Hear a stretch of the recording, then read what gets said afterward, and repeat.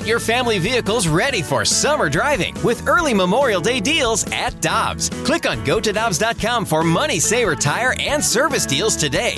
Dobbs, with 43 locations, real deals are always close by. Chip Caray joins us as he does on Friday mornings. Chip, good morning. How you doing? I'm doing great, guys. Good morning. Hey, let's start with this. You talked the other night about hitting one of the Harry Caray's restaurants in Chicago. Did you or will you during this little trip? We're headed out Saturday. We've got a group of 25 people that are going to go in and just gorge themselves on Midwestern steak. It's going to be tremendous. I can't wait. Okay, tell me, what's the steak of choice for Chip Caray? Yes. See, I'm a bit kind of my standard line when you ask me about food, Randy. You've seen me in person. No, but we're really excited. It's kind of a home away from home place for me. Grant Porter, who runs the restaurant there, has been a family friend forever since they opened the restaurant in the late 80s with my grandfather. And every time I've come to town, either with the Braves or now with the Cardinals, they've opened their doors to us and welcomed everybody as a kind of a home away from home, if you will. So a couple of our coaches are going. I think Ollie's going to join us, our TV crew, and we're just going to get together and have a good time and hopefully have some laughs over, a few drinks, some good food, and talk about the first half and get excited about the second half. Love to hear it. Boy, it sure is nice if you're going to be on a bad streak to win that last game of a series so that when you get on the plane, everybody's just a little bit looser and everybody's breathing a little bit easier. The Marlins credit first and foremost. Skip Schumacher in their front office, they've done an amazing job. They've slowly and steadily built their farm system up. They've acquired and developed terrific young pitching. And as we know in baseball, I think we tend to overcomplicate things. If you pitch, you win. They've given themselves a chance to do that first and foremost. Secondly, with John Mabry and John Jay and Skip Schumacher, there is a bit of the Cardinal way. You can see the intent with which they try to play fundamentally. They're very, very sound.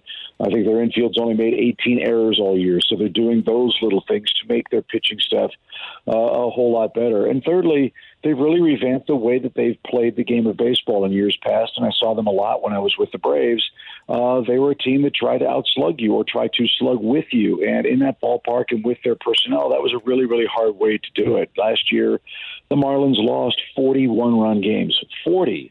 Because of the lack of a big hit. They went out and got Luis Arraez. They got Segura, guys that know how to put the bat on the ball and put it in play. And look, Arraez flirting with a 400 batting average, gets on base. Their guys are, getting big hits, getting singles, moving the line, getting 2, 3, 4 hits an inning, which in this game is tough to do.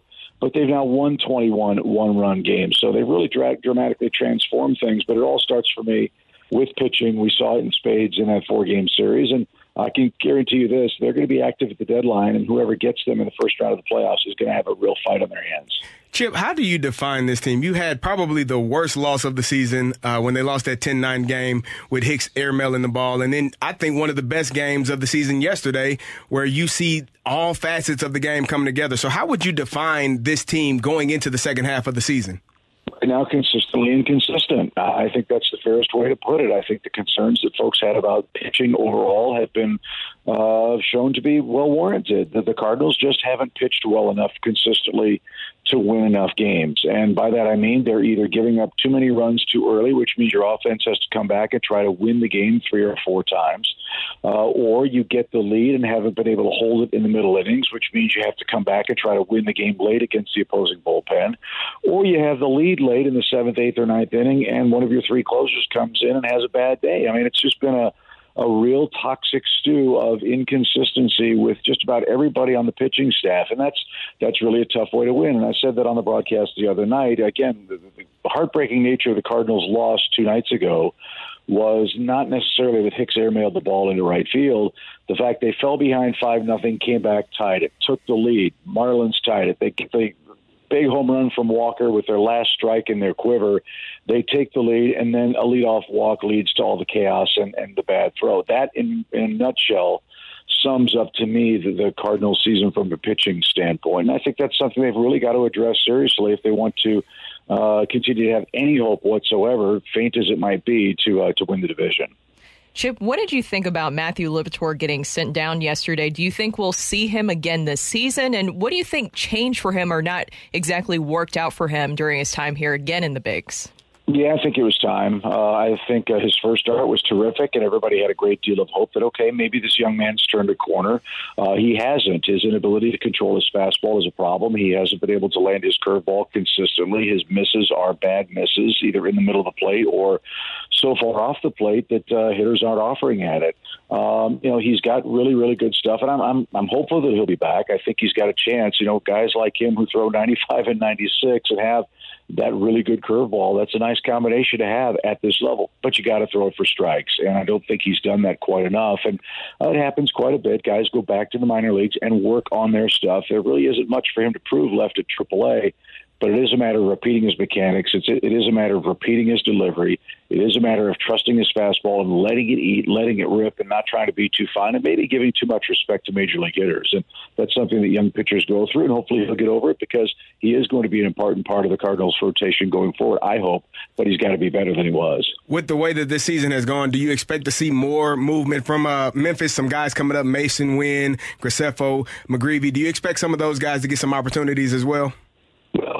Look, I have a standard policy. I don't tell the GM how to run the team, and luckily he doesn't tell me what to say on TV. It's kind of a good thing. But look, the lifeblood of your organization is your farm system, and right now you have veteran players who are entrenched, and many of them are playing pretty well. So there just really isn't an opportunity for guys to get up here. But I think we've seen, at least in the last couple of days, if a change needs to be made, the Cardinals are not afraid to do it. They brought up Caray. They brought up Herrera because of injury. They brought Dakota Hudson back.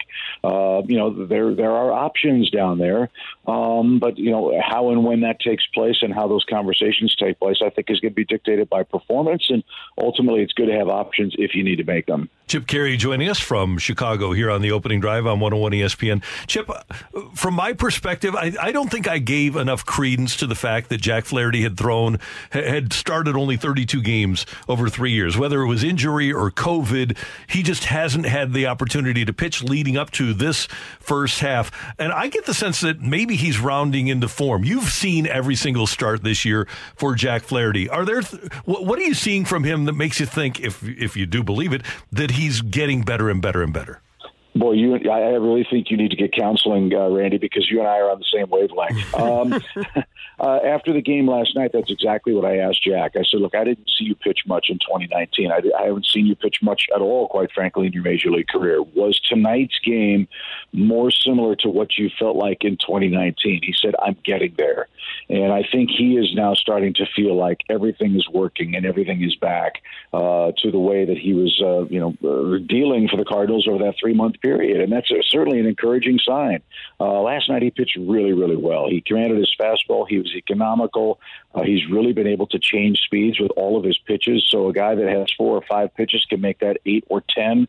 That's really, really tough for a major league hitter to try to cover. And it all comes down to confidence and execution for him. If he's got fastball command and he's not walking the ballpark, he's got a really, really good chance because he has plus stuff. And what I thought was really good was late in the game when he needed a swing and a miss, he was able to rear back and throw 95 miles an hour. He didn't try to do it the whole game, but when he needed it, he had it around the 100-pitch mark in a stressful time in the ball game. So that's something upon which to build for the Cardinals, and hopefully Jack will continue to mow down the opposing hitters as we look forward to his start after the All-Star break. Chip, we asked the hard-hitting questions here. Jack Flaherty, 1 word or 2 words? Yeah, exactly.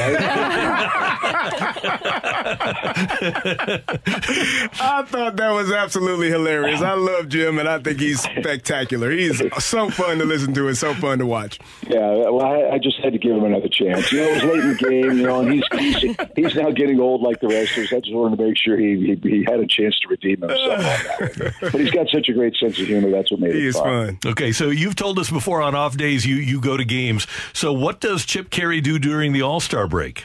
Yeah, I'm going to actually get to go home. I haven't been home since spring training, quite frankly, and I'll get to go home, and my wife has a list of honeydews as tall as I am, and I'll be out in the yard cutting grass and trimming trees and pulling weeds, but just a chance, I think, for all of us to get away and refresh mentally, physically, too. This is a grind. It's a hard job, and for example, we got into Chicago last night at 2:30 this morning, and we're going to play again today and then day game Saturday, Sunday, and I know fans don't understand that, but the physical and mental toll travel for everybody who's part of a traveling party is a big, big part of the game. So while we look forward to every day that we play and every day representing the Cardinals, that's truly an honor, a chance to get away and just sort of take your mind off of the grind for a bit is a real refresher for all of us. So I'm looking forward to that. And then I'll pop back to St. Louis on Thursday and get set to crank it up on Friday against the Nationals. Sounds great. Have a great time. Take advantage of that opportunity to decompress. We'll talk to you next Friday morning, and then we'll see you at the ballpark next weekend.